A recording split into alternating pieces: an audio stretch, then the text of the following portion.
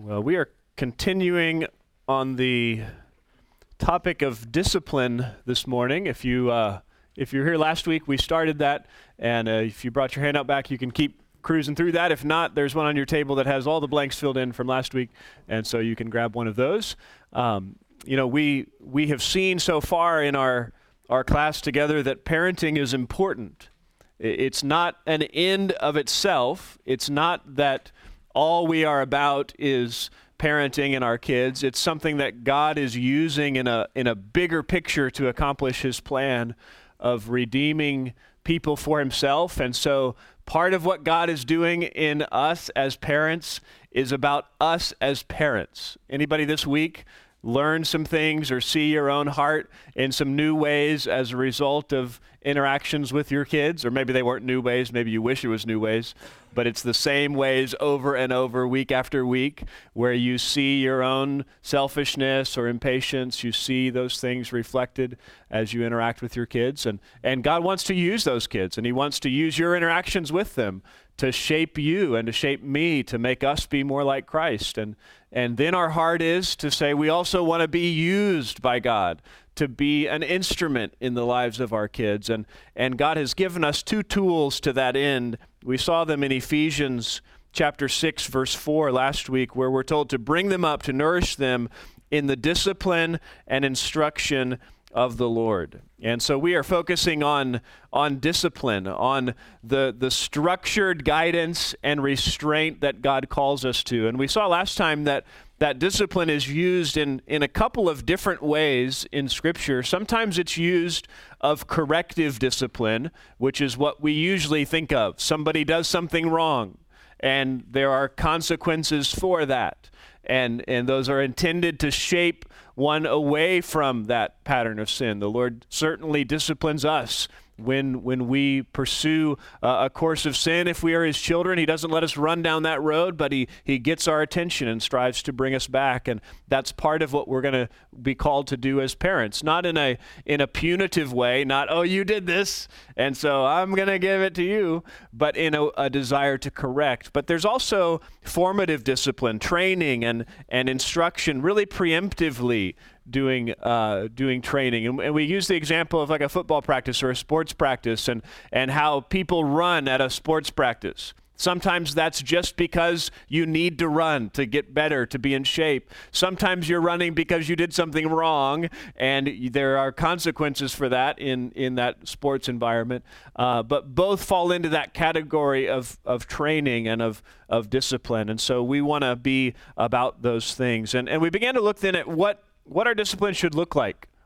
How do we think rightly about the discipline of our kids? And we started by saying it needs to be shaped by the nature of your kids, that they're in the image of God. What were some implications of your kids being image bearers of God for the way and the manner in which we discipline? Do you remember? Yeah, treat them with dignity. We treat them with respect, even while we are disciplining them in ways that many in our world do not.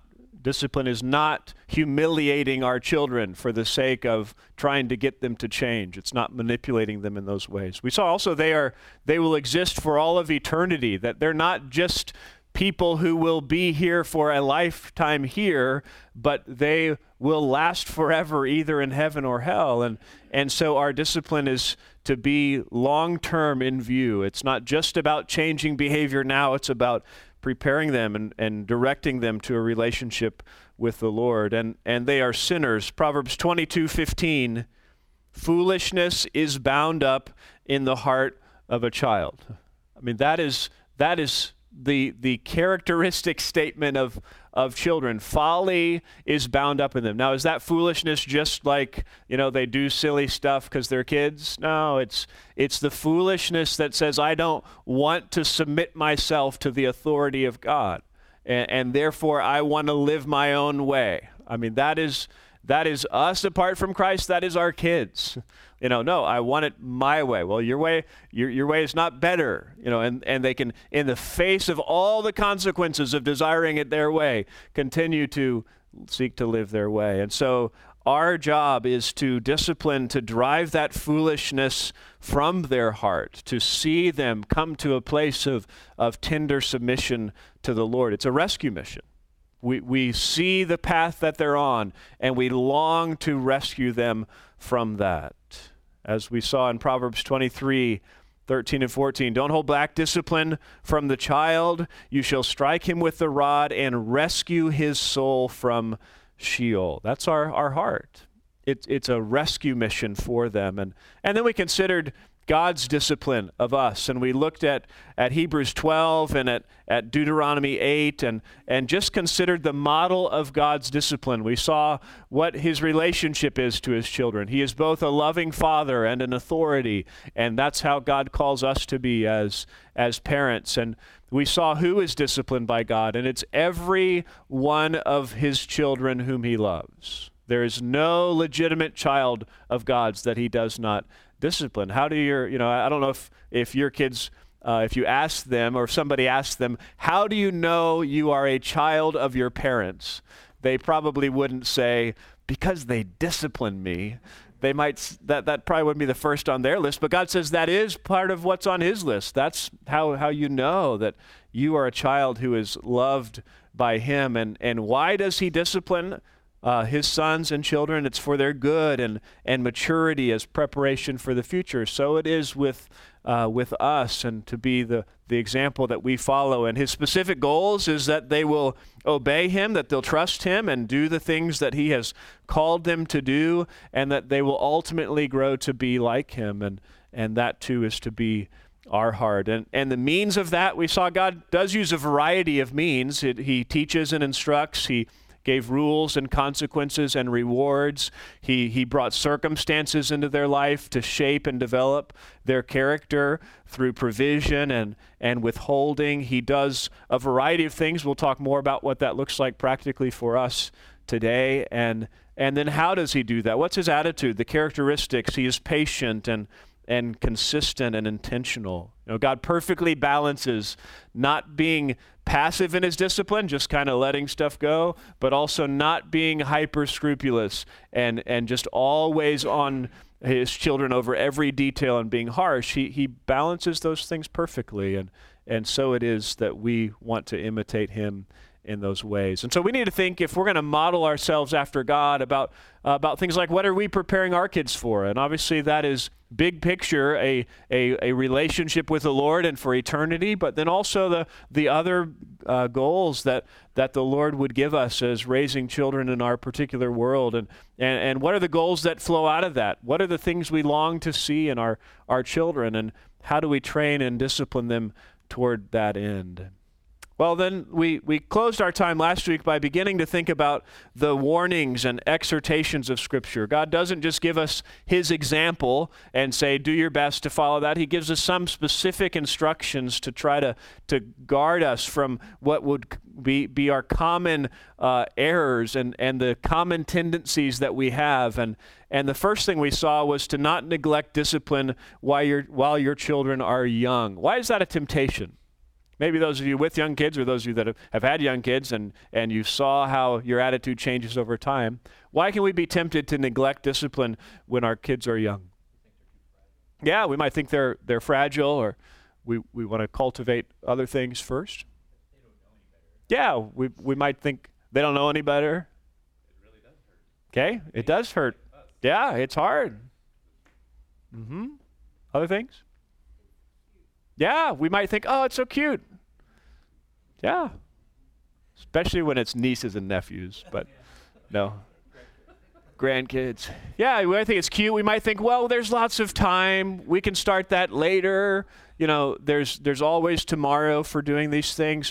And Proverbs says, discipline your son while there is hope, and do not desire his death. We're to be faithful, seizing the opportunities when our kids are young. Now, that doesn't mean, as we can easily overreact and think that if we miss an opportunity when they're young, that we have blown it and now it's over and we can never recover. No, it's the overall pattern of our life and interaction that God honors. But we want to be faithful when our kids are young. And we saw then, secondly, we need to not discipline in a way that provokes your children to anger. What were some ways that maybe have been on your mind this week, or things that we talked about that can provoke our children to anger in discipline? Yeah, inconsistency, either in how we handle multiple kids possibly, or how we handle the similar situations with our kids, when one thing is the worst thing they can do today and the next day it doesn't really matter. Those kinds of things. What else? Yeah, for the wrong reason. If it's all about us, and they are smart. Kids are smart, aren't they? They see through us and they know, oh, you just want me to do this because it's good for you.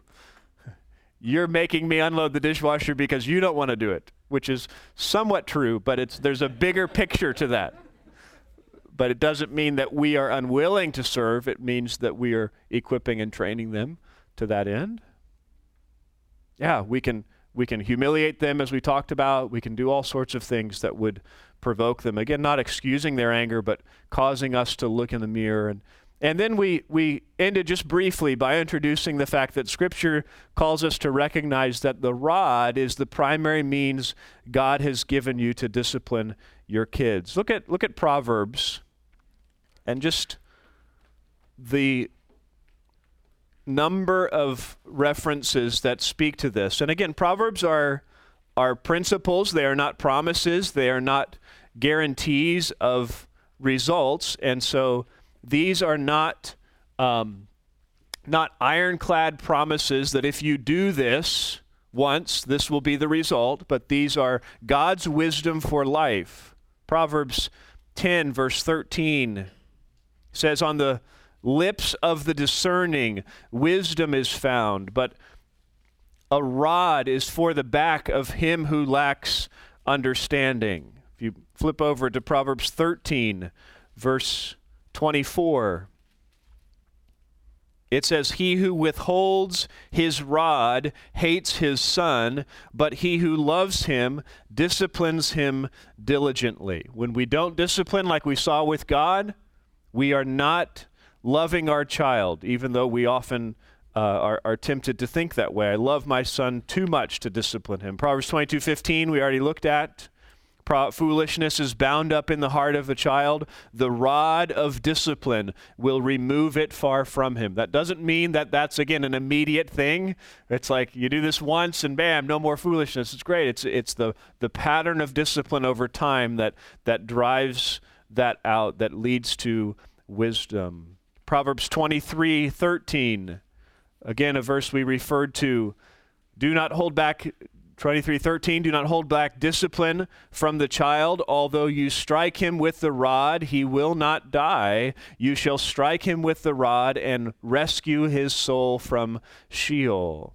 Or Proverbs 26:3, a whip is for the horse, a bridle for the donkey, a rod for the back of fools. Or Proverbs 29:15, the rod and reproof give wisdom, but a child who gets his own way brings shame to his mother. Now, those phrases, the rod, clearly are referring to physical or corporal discipline. I mean, that is, when he's comparing a horse and the way that a horse is controlled physically, and just the imagery of a rod for the back of, this is clearly referring to that. Now, that doesn't mean that is the only kind of discipline. We'll talk more about that. God uses a variety of means, but it does mean that is God's prescribed primary means of discipline for us. Now, some would say that this idea of rod is just an analogy for discipline being something that is not pleasant. And again, there's some sense in which it is broader than that.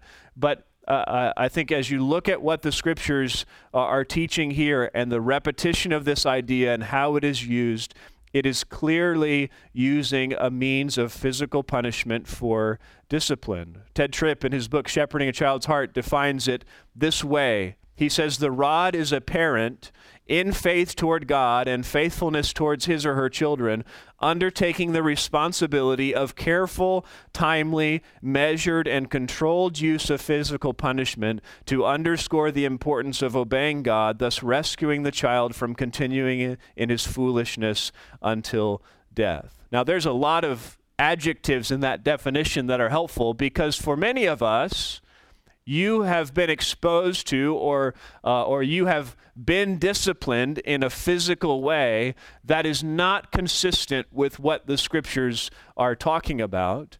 You maybe were disciplined physically in a way that was provoking you to anger, that was just somebody who was mad at you, saying you're going to get what's coming to you, maybe in a school setting or in a family setting. You know, there is physical discipline that is not what this is describing, that goes beyond this to a level of abuse, of not honoring kids. But we want to recognize that this is what Scripture calls us to. Now, I want us to walk through a number of questions thinking about this together, common questions, and consider what the Scriptures say. Some of what we're going to talk about is not chapter and verse, because the Bible doesn't give the nitty-gritty details, but it's more of how do we take what we've already talked about, the attitudes of discipline, the goal of discipline, and apply that to physical discipline, to the use of the rod. So I want to start with, why don't people use the rod of discipline? Why don't people use the rod of discipline? When maybe in your own thinking, maybe in your interactions with others, you know, probably once a month in a different news app or something that I'm looking at, I see a news article that's the latest and greatest on why this is not a good idea. And there's common things that run through that. What are some reasons why people have given or as you've interacted with them? Okay, yeah, it can be emotionally scarring. It said that it can create a different dynamic for the father or mother-child relationship than what we desire. What else? Okay, could be fear of retribution. Okay, yeah, it's been defined in that way. Anything in that category being abuse. Okay, can repress their personality and creativity in those ways. Yeah, some would say it teaches them to hit. Maybe it doesn't seem to work. I love them too much to hurt them in those ways. Well, why this as opposed to other forms of discipline? You know, if so much of our world's wisdom says no, why does God say yes? You know, there is a sense in which we discipline in faith. God says things, we don't always understand them. We don't always understand the why that God says. But in this case, I think, and in most cases, God has given us brains to think and understand his wisdom, and he is good and wise. God doesn't ask you to do things or me to do things in any context that are just, hey, this is kind of out there, but I'm going to command them to do it just to see if they're going to do it. Does he? No, God is a good and wise God. And so when he says, this is what I am calling you to, it's not just that we say, okay, I'll do it because God says. It's that it is genuinely best. And I think as we think about disciplining our children, there are some very real, clear benefits for physical discipline, for using the rod as opposed to other means. You know, if you think of other ways you can discipline, particularly younger children, what are some other things that can be done? Yeah, restricting them from something, taking something away. You know, when they're very young, maybe that's a stuffed animal or a TV show or whatever it is. What else? Time out. Yes, you get to sit there for a period of time, minutes, hours, days, however long. When you think of those things, you know, one of the realities is that they drag out the time of discipline in most cases, which I think and have seen can lead to more bitterness and more challenges than dealing with that discipline. And again, this doesn't mean there's never a place for this. God had the Israelites in the wilderness for how long? Yeah, that was a while. So it's not that you can never extend the discipline and that there's never places for that. But so often, these drag it out in a way that hinders the restoration of that relationship. Not necessarily from our perspective, but sometimes from our kids' perspective. Spanking is quick, not immediate, but it's a process, but it is short-lived, and then there can be restoration, which is a beautiful thing. Some of the other means of discipline actually require obedience to fulfill it. So you ask your kid, okay, you didn't do this, you disobeyed me, you are forbidden from watching TV. Well, maybe they're old enough to be able to turn on the TV, and you leave the room, and you come back, and they've got the TV on again. Or you say you're on timeout. You need to sit here. You do not get up from the couch. You sit there, or you read a book, or you lay on your bed, or whatever, for 30 minutes. And 10 minutes later, they come walking by. Well, what do? Well, you don't have any other means to say, well, now you've got to sit there for an hour because you couldn't sit there for 30 minutes. Well, how's that going to go? Well, probably not well. So we just practically, there is wisdom in God designing and intending for us to discipline our kids in this way.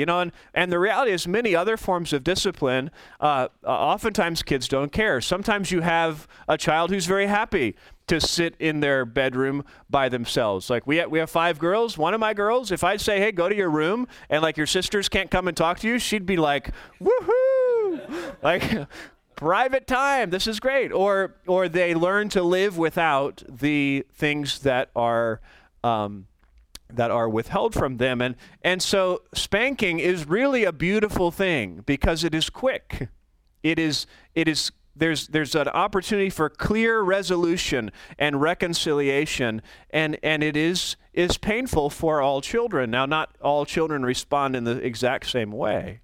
So does that mean that you can never use other forms of discipline? Well, no. I think God uses variety, and particularly as your children age. Again, I've mentioned my own family, and it's not that we do everything perfectly or right. It's just those are the examples that I know. So I have a 15-year-old, and I have a 14-year-old, and I have a 12-year-old, and a 10-year-old, and an 8-year-old, and they are all girls. And so there is a point at which I stopped spanking, physically disciplining my daughters as they grew older, because I do want to treat them with respect, and I want to not communicate anything that is inappropriate to them. And so my older girls, it has been a while since I have disciplined them in a physical way, and they've also aged to the point where other training and other discipline is now more legitimate and possible with them. And they have really, hopefully, benefited from that discipline at an earlier age, such that some of the same kinds of issues are not present anymore. Where our older kids in those ways. And so it's not that we can never do it. As our kids age, as they if they are particularly rebellious in an area, if you have a teenager who's constantly slamming the door and hiding out in their room and refusing to come out and participate in things, you may need to take their door off the hinges and do things that fit what it is that they're doing in order to be proactive in that way. But we need to think through those things well and not do stuff that we'll regret. Have you ever threatened your kids to do something, threatened that you were going to do something to your kids, only to realize about 30 seconds, maybe less than that, after it left your mouth that was really a bad idea? And now I've painted myself in the corner because I said, if you do that one more time, you will never again, whatever, right? And is that really going to be the case? No, it's not. And so we do need to be very careful that we don't threaten or commit to certain forms of discipline when we haven't thought about them carefully. Better to take some time and to say, if you continue to respond in this way, I don't know what will happen.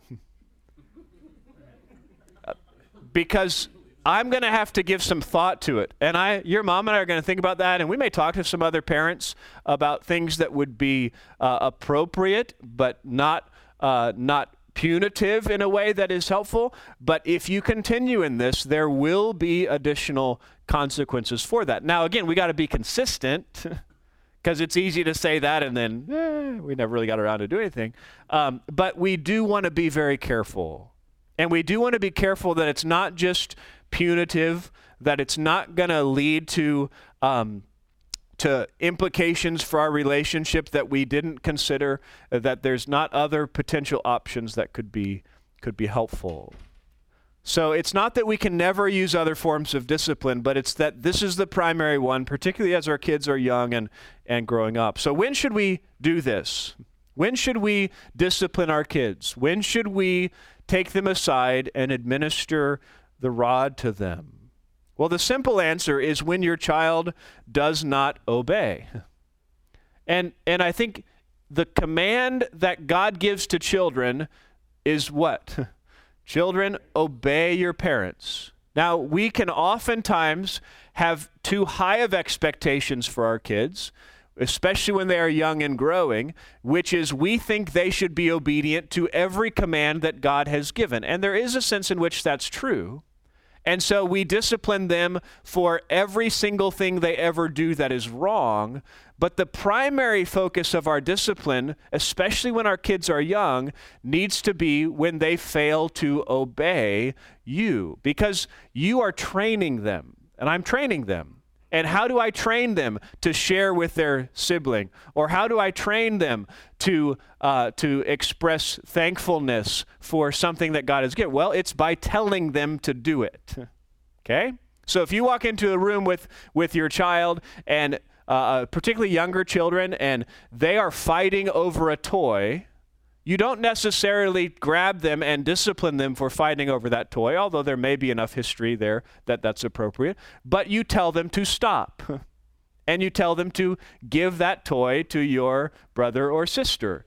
And if they fail to obey you, you discipline them. If they obey you, what have you just done? Well, you have just helped to train them how to respond in that particular circumstance.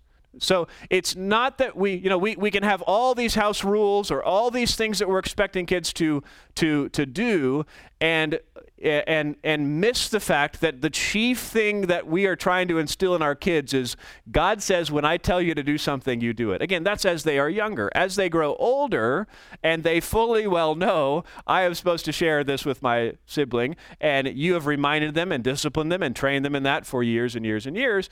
Now that is clearly a recognized issue of obedience or disobedience. So when your kids don't obey, now what does it look like to obey? Well, it means you do what you are told. Ted Tripp describes it as without challenge, without excuse, and without delay. So when your child doesn't respond without questioning you, again, does that mean there's never a time as they age where they can't ask you a question? I don't think so. But you know the difference, oftentimes, between a child who is not wanting to do it and a child who is genuinely asking something, a question that, if I tell my daughter, it's time to go to bed. Last night, I told them, you need to go to bed. They were watching something on TV, and I said, time to go to bed, go brush your teeth. And their response was, Dad, there's 2.5 minutes left on this show. Is it okay if we watch this and if we finish watching this and then go? That I do not take as disobedience. I took that as a legitimate question. If I had said, nope, I want you to go to bed right now, and then that's disobedience. But that interaction was appropriate at the age of our kids. But are they trained? Are they obeying without challenge, without excuse, without delay? So for toddlers, that's come when you say come. Stop when you say stop.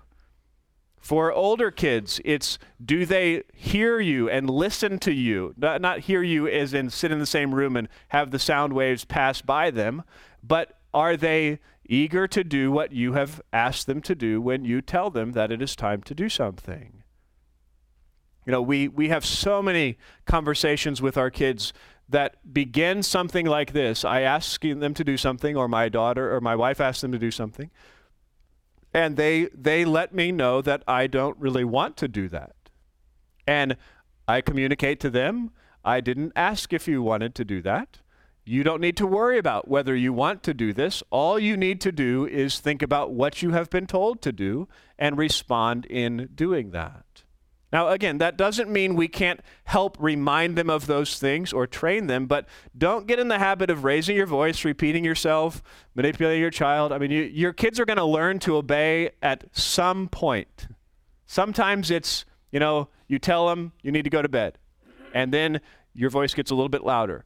I said go to bed. Or maybe it's a younger child and you're telling them to come to you. And so you say, come here, Johnny. And they look at you and you say, no, I said come here, Johnny. And then by the time you get to whatever decimal level, Johnny now knows they mean it. Okay, I'm coming.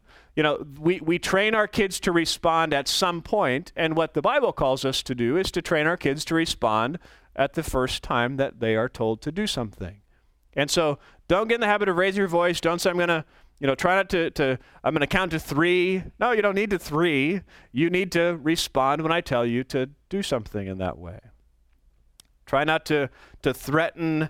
Again, that doesn't mean you can't train your kids. And this is a balance that I think we just need wisdom for as parents. It doesn't mean that if your toddler is running towards the TV about to push the button and you say, no, do not do that you can't walk over and take his hand and help lead him away. No, we're not going to do that. To help model what obedience is, you can do that. It doesn't mean you can't remind your children that, don't forget, obedience is right away without delay, and they can say, oh yeah, you're right, and so then they can go do that. It doesn't mean that you are harsh and that you expect perfection every single time, but we desire that they learn obedience. And so when they don't obey, then there is to be a regular pattern of discipline. That authority is so important. Why is it so important for your kids to learn to obey you? So your life is great? Yeah, because eventually you want them to make the connection between I am expected to obey my mom and dad to the reason I'm expected to obey my mom and dad is because God has told me that and God has designed that way and I want to obey him. I'm going to humble myself before him. It's not about you. Don't think that, this is all about me having the authority in my home. No, it's about you training your children to be under authority so that they will learn to be under God's authority. And really, that's what we want to be reminding them of all the time anyway. So when you remind them, you need to obey me, should we stop there? No, we need to remind them, you need to obey because God tells you this is what your responsibility is. And we'll talk more about that as we go. So our child disobeys. Now, that means there are times, or there are some times where we shouldn't use the rod of discipline because there hasn't been clear disobedience. Sometimes things that are not clear disobedience with our kids drive us nuts more than the disobedience, right? I mean, your kid's running through the living room and they have a glass of juice and they trip and they spill the juice all over something. And if you're like me, your temptation is to be like, why did you do that? And I'm going to discipline you for being clumsy and spilling the juice. Now, if I had told that child as I see them leaving the kitchen, do not run through the house with your juice, and they proceed to run anyway, and they trip and spill the juice, that is disobedience. But if they're just a hyperactive kid who I'm trying to train to not run with juice, then that's not an issue of disobedience. Now, if they spill that juice and I say, ooh, you need to go get some paper towels and you need to clean up that spill and next time you need to be more careful, and they look at me and say, no, I don't want to do that, now we have an issue of disobedience. So the childishness can often be far more offensive to us than the disobedience, but we have to battle against that, and we have to guard against that in those ways. So it's not instances of childishness. It's not accidents. I think sometimes our kids can think the worst thing they can do is make a mess, and that's unfortunate that that I have instilled in them that is worse than sinning against a holy God. Now, there are times where a mess is bad, don't get me wrong, and I don't like messes. But the obedience and disobedience. My daughter Ashlyn had spilled some hot chocolate in our van, and in God's kindness, we had thought to buy rubber floor mats for our van a long time ago. So it spilled on a rubber floor mat, which is much better than carpet. Strongly recommend that. It's not chapter and verse from the Bible, but if you have young kids, lots of young kids, rubber floor mats are pretty helpful. So she spilled it, and her mom had asked her to clean it up, and she, I think, she did not fulfill what her mom had asked her to do, and so I was now talking to my daughter. And so I was working with her to clean more than just the hot chocolate, but to clean more of the van.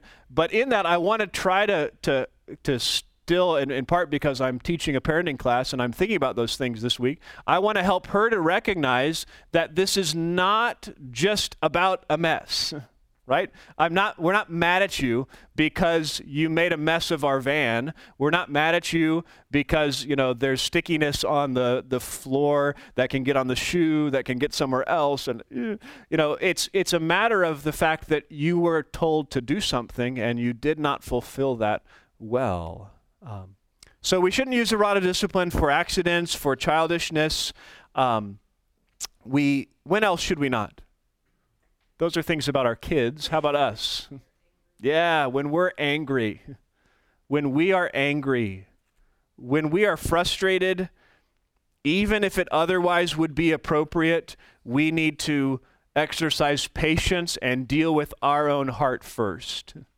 So often we are upset, and we're upset partially because they have dishonored God and disobeyed Him, but we're really upset because of what they have done to us.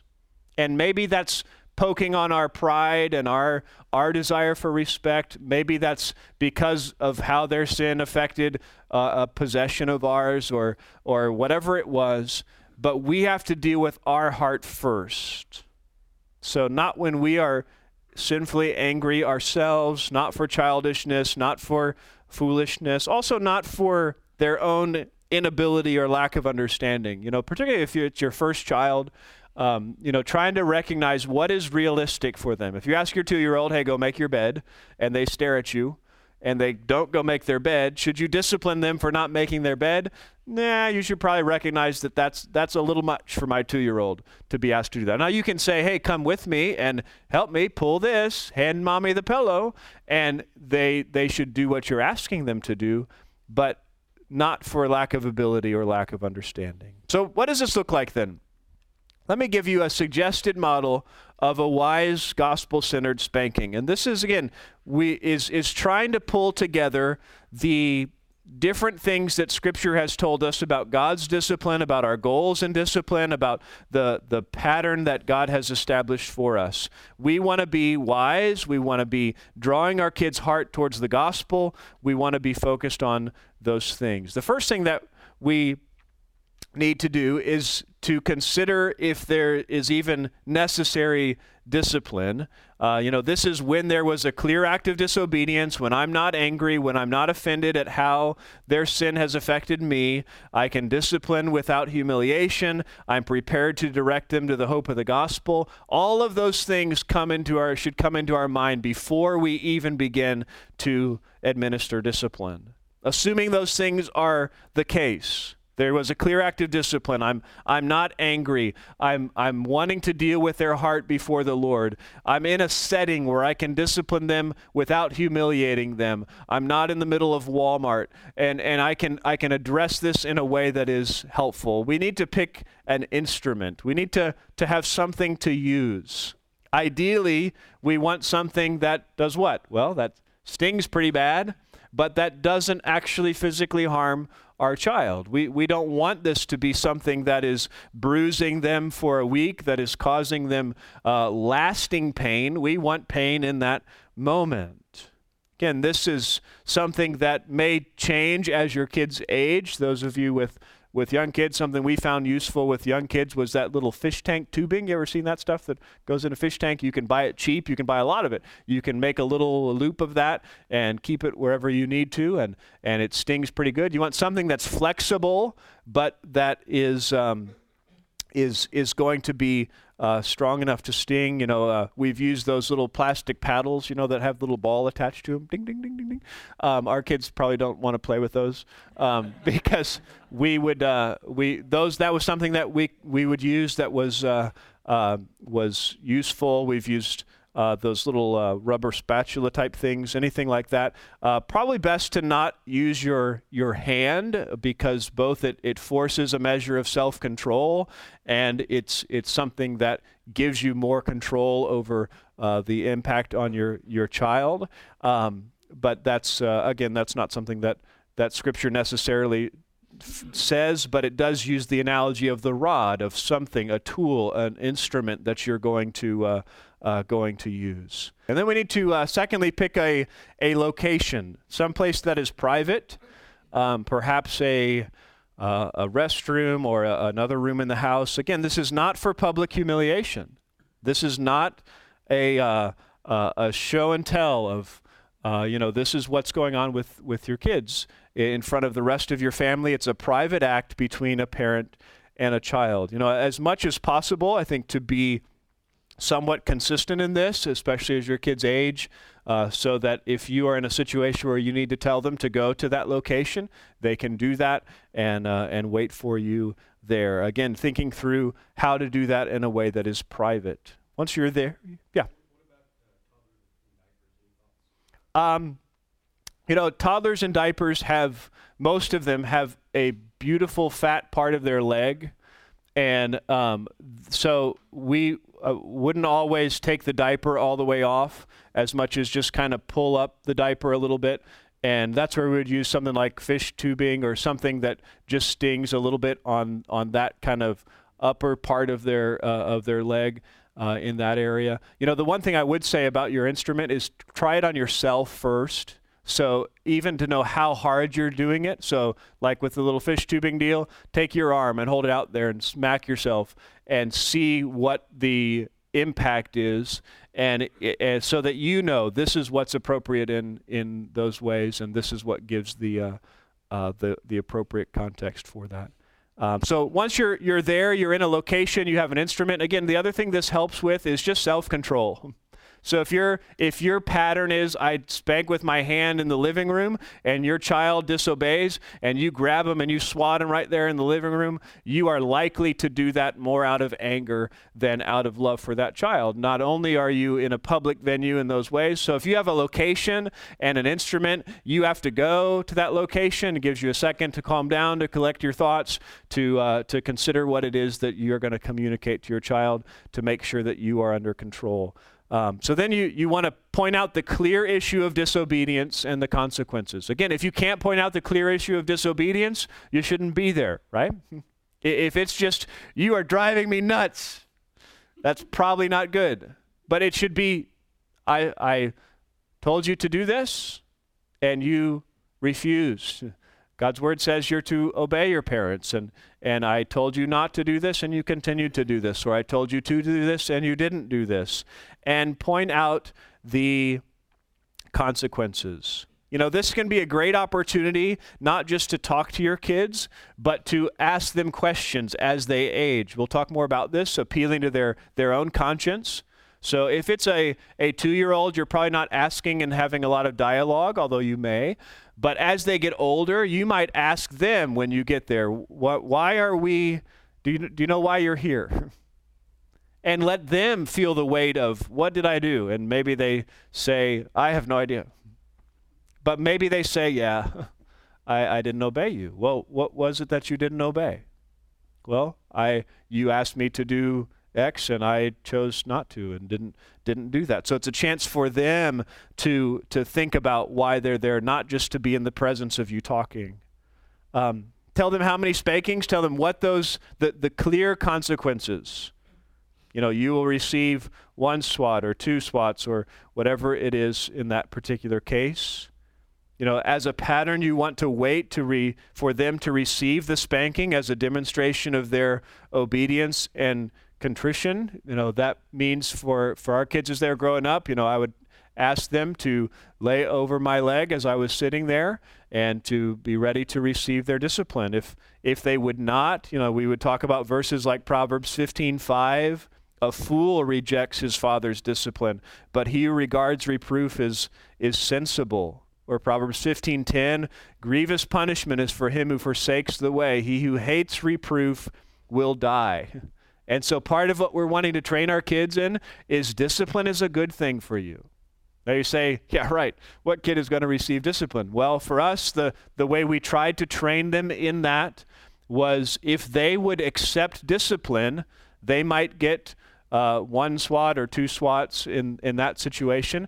But we would tell them, if you don't accept this, then you will get an additional swat or two. And so we would not just continue to battle and discipline, because this is a long-term thing over the course of many months and or years of hopefully the Lord working in their heart. And so I'm not going to keep spanking them until they accept one, because that could be years. But I am going to increase the consequences so that they know this is not okay for me to respond in that way. So we address those clearly, what the disobedience was, again, trying to get them engaged in that, what are the consequences for that, and then we administer the discipline. Again, on that, on their bottom or the fat part of the leg, if you use the right instrument, you will likely not need to spank on bare skin, but your goal is to inflict pain, not injury, but pain. And the child most likely will cry or express some emotion, and then you want to continue to converse with them. Again, as they get older, you want to talk more and more with them using Scripture about what it is that has gone on. It's very helpful to have memorized Scripture. We'll talk more about this. And this is where we really want to be directing their heart to the things of the Lord. What we have found is it's harder to have those conversations when they know the spanking is coming. And so they're like, but after that is a good opportunity to continue that conversation. This is the realities of what is being shown in your heart. You are not unique in this. You're not the only sinner in the house. This is something that is true of all of us, that our only hope is ultimately Christ. Jesus is the only one who never disobeyed his parents. And you can be forgiven not only by me, but by God. And we'll talk more about those things later on in our class. And then to pray with them. And if there was a situation where they need to go and make something right, have them go and make it right or obey. And sometimes that's not possible to recreate the situation. But if my child was disciplined for not obeying and emptying the dishwasher, after they've been disciplined, they need to go and they need to empty the dishwasher. This is not a substitute. They don't get to pick, would I rather do what you said or get discipline? I'll take discipline in this case. No, it's you still have to do what I said in that way. Again, there are times where they still refuse and you go through that cycle. That doesn't mean you go through that cycle, until 3 weeks later and nobody has emptied the dishwasher. But it does mean that you want to encourage obedience and faithfulness, and then do what you say. Exactly, and you're wanting them to see the wisdom of obedience and the foolishness of sin in those things, and then you want to be reconciled in your relationship. You want to be, giving that child a hug, walking out with a renewed, restored relationship. It's not that, okay, I disciplined you and now I'm also mad at you for the next hour, or I'm going to treat you differently for the next hour, or I'm going to play a game with your other siblings but not you. No, we want to go out and we've done the discipline. That's part of why this has been a helpful thing to discipline in this manner, is we can now go forth and be reconciled. Again, as your kids get older, and I can't tell you what that age is for every child. It has been different for different ones of our kids. Then this will probably move into other forms of discipline that we'll talk more about as we move forward today. But whatever we do with our kids, we want to be focused on their hearts. We want to be engaging with them. We'll talk more about that next week as we get into instruction. A fourth principle about discipline, not only do we need to be shaped by the exhortations and warnings of Scripture, but we also need our discipline to be shaped by the age and condition of your children. And we've talked a little bit about this, but our goal for our kids is not that they are always living under our discipline. Our goal is to transition from parental discipline ultimately to self-discipline that flows out of that child's relationship to God. And so we're not saying, for the rest of your life, I will be there to tell you what to do and you just always obey me. No, we are wanting to transition to you are choosing to do what is right before the Lord, and we are preparing you for that as you leave. In many ways, this is a helpful chart from Shepherding a Child's Heart. As your kids are young, you have the opportunity for a lot of authority and not very much influence. And by that I mean, like with your 1-year-old, if you want them to get in the car, can you make them get in the car? You can. They're little. You can put them in the car. Now, they might fight against that. Can you influence them a lot? Can you talk to them, and convince them of the wisdom of this and all of these? Nah, not so much. I mean, you have high authority, low influence. As your kids age, that dynamic shifts in some ways. Some of you have older kids. You might have a 17-year-old son who's bigger than you are. And do you have ultimate authority where you can force them to do whatever you want in that sense? No, you don't. Now, are you still an authority in their life? You bet. But they have to choose to come under your authority. You can't force that on them in the same way that you could when they are younger. At the same time, you have a much greater opportunity for influence, because of where they're thinking and how you can engage with them at that age. And this is not a bad thing. This is God's intent so that when your child moves out of the house, they are not going from living under the oppressive authority of my parents every day of my life. That's all. I don't think ever. I just do what my parents say, to now I'm on my own. And it's like, whoa, now what do I do? Whatever I want. No, we want it to be this transition of preparation for them leaving our home and being out from under our authority in that way, while hopefully building our influence. And again, we'll talk a little more about this as it relates to instruction because it overlaps, but that does mean discipline looks different at different stages, and it does develop over time. So young children, infants, toddlers, it's just really teaching them, about no and doing the simple things that we have said, helping them to learn to be under authority, because that's the primary thing that we are focused on. And this takes a lot of time. In the book, The Faithful Parent, one author says, often the parent must sacrifice time, energy, and personal desires to obey the Lord and discipline the little one while there is hope. You might say, if I do what you're kind of talking about with my young children, I feel as though most of every day will be spent disciplining and talking with my children. And I would say, yeah, it will. I mean, it's an intense phase of engaging with your kids, to be actively involved with them when they are young. Now, that doesn't mean every minute of every day. It'll just feel that way to you, but it's not necessarily that. But it does mean that is a focus of teaching our kids to be under authority, teaching them to obey.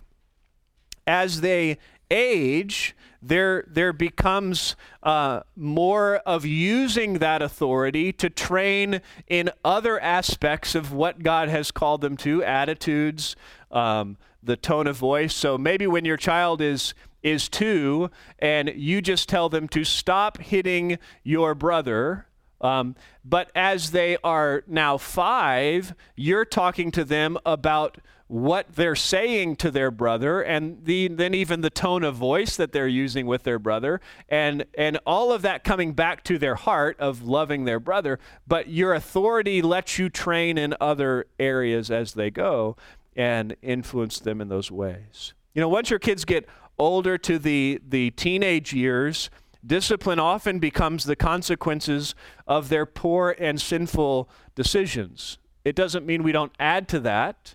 Doesn't mean we don't withhold things from them or have other consequences that come. But sometimes it's the natural consequences, as Proverbs describes, of choosing foolishness. So like one of our if one of our girls had a project due at school and we've reminded her of that project, we've offered to help her with that project, she's been lazy and distracted as it came to that project, there may be a consequence of you don't get to, your phone is going to be shut off for a period of time. But some of those consequences are you have to go to school and stand up and present a project that's not very good.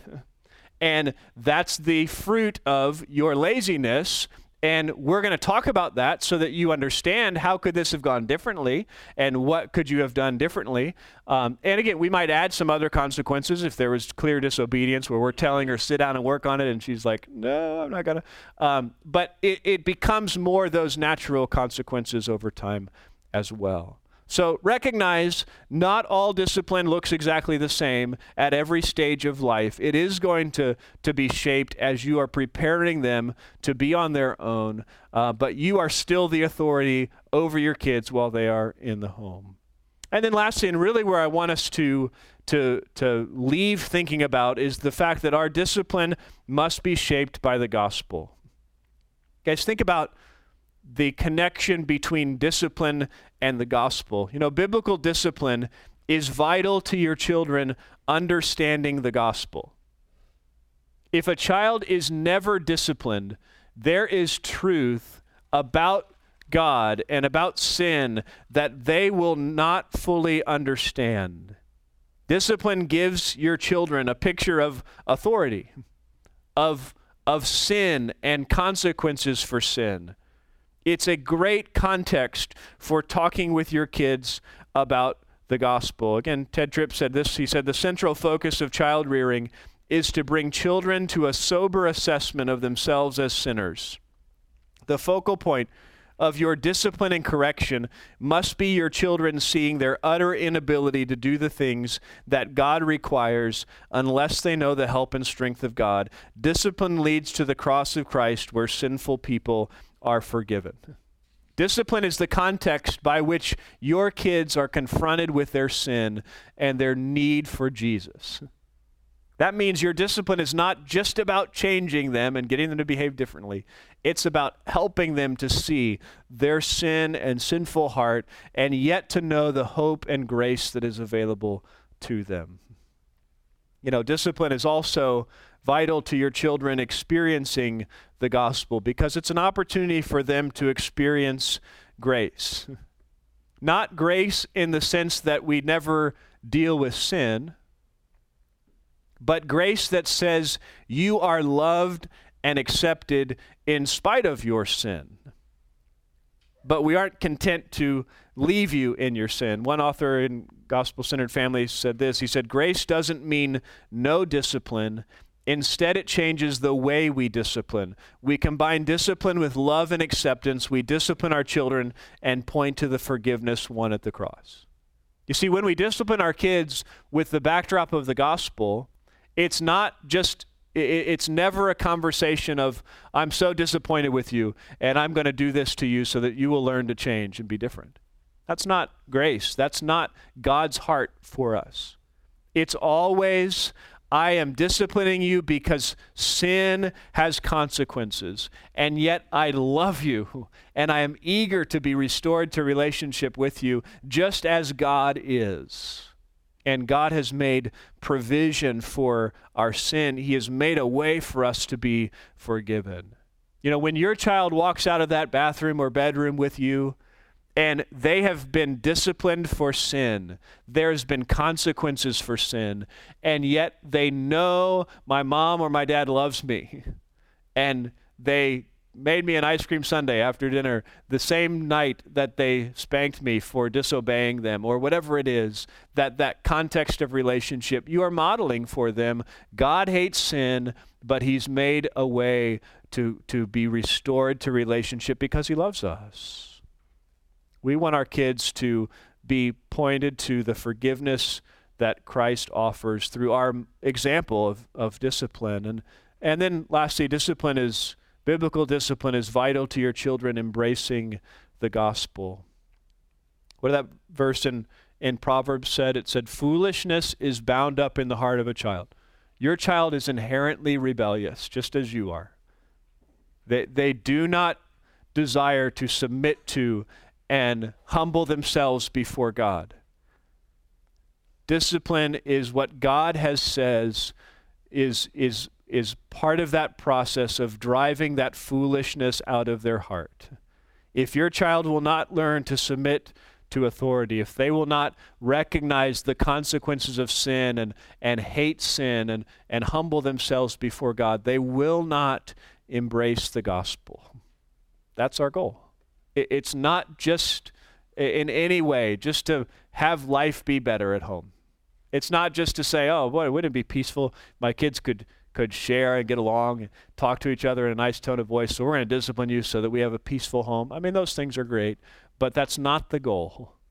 The goal is that your kids recognize and that every person in your family recognizes sin is an affront to God and that sin has consequences. The consequences in this life are just a little taste of what will come and what we deserve from a holy God. And yet there's hope for us.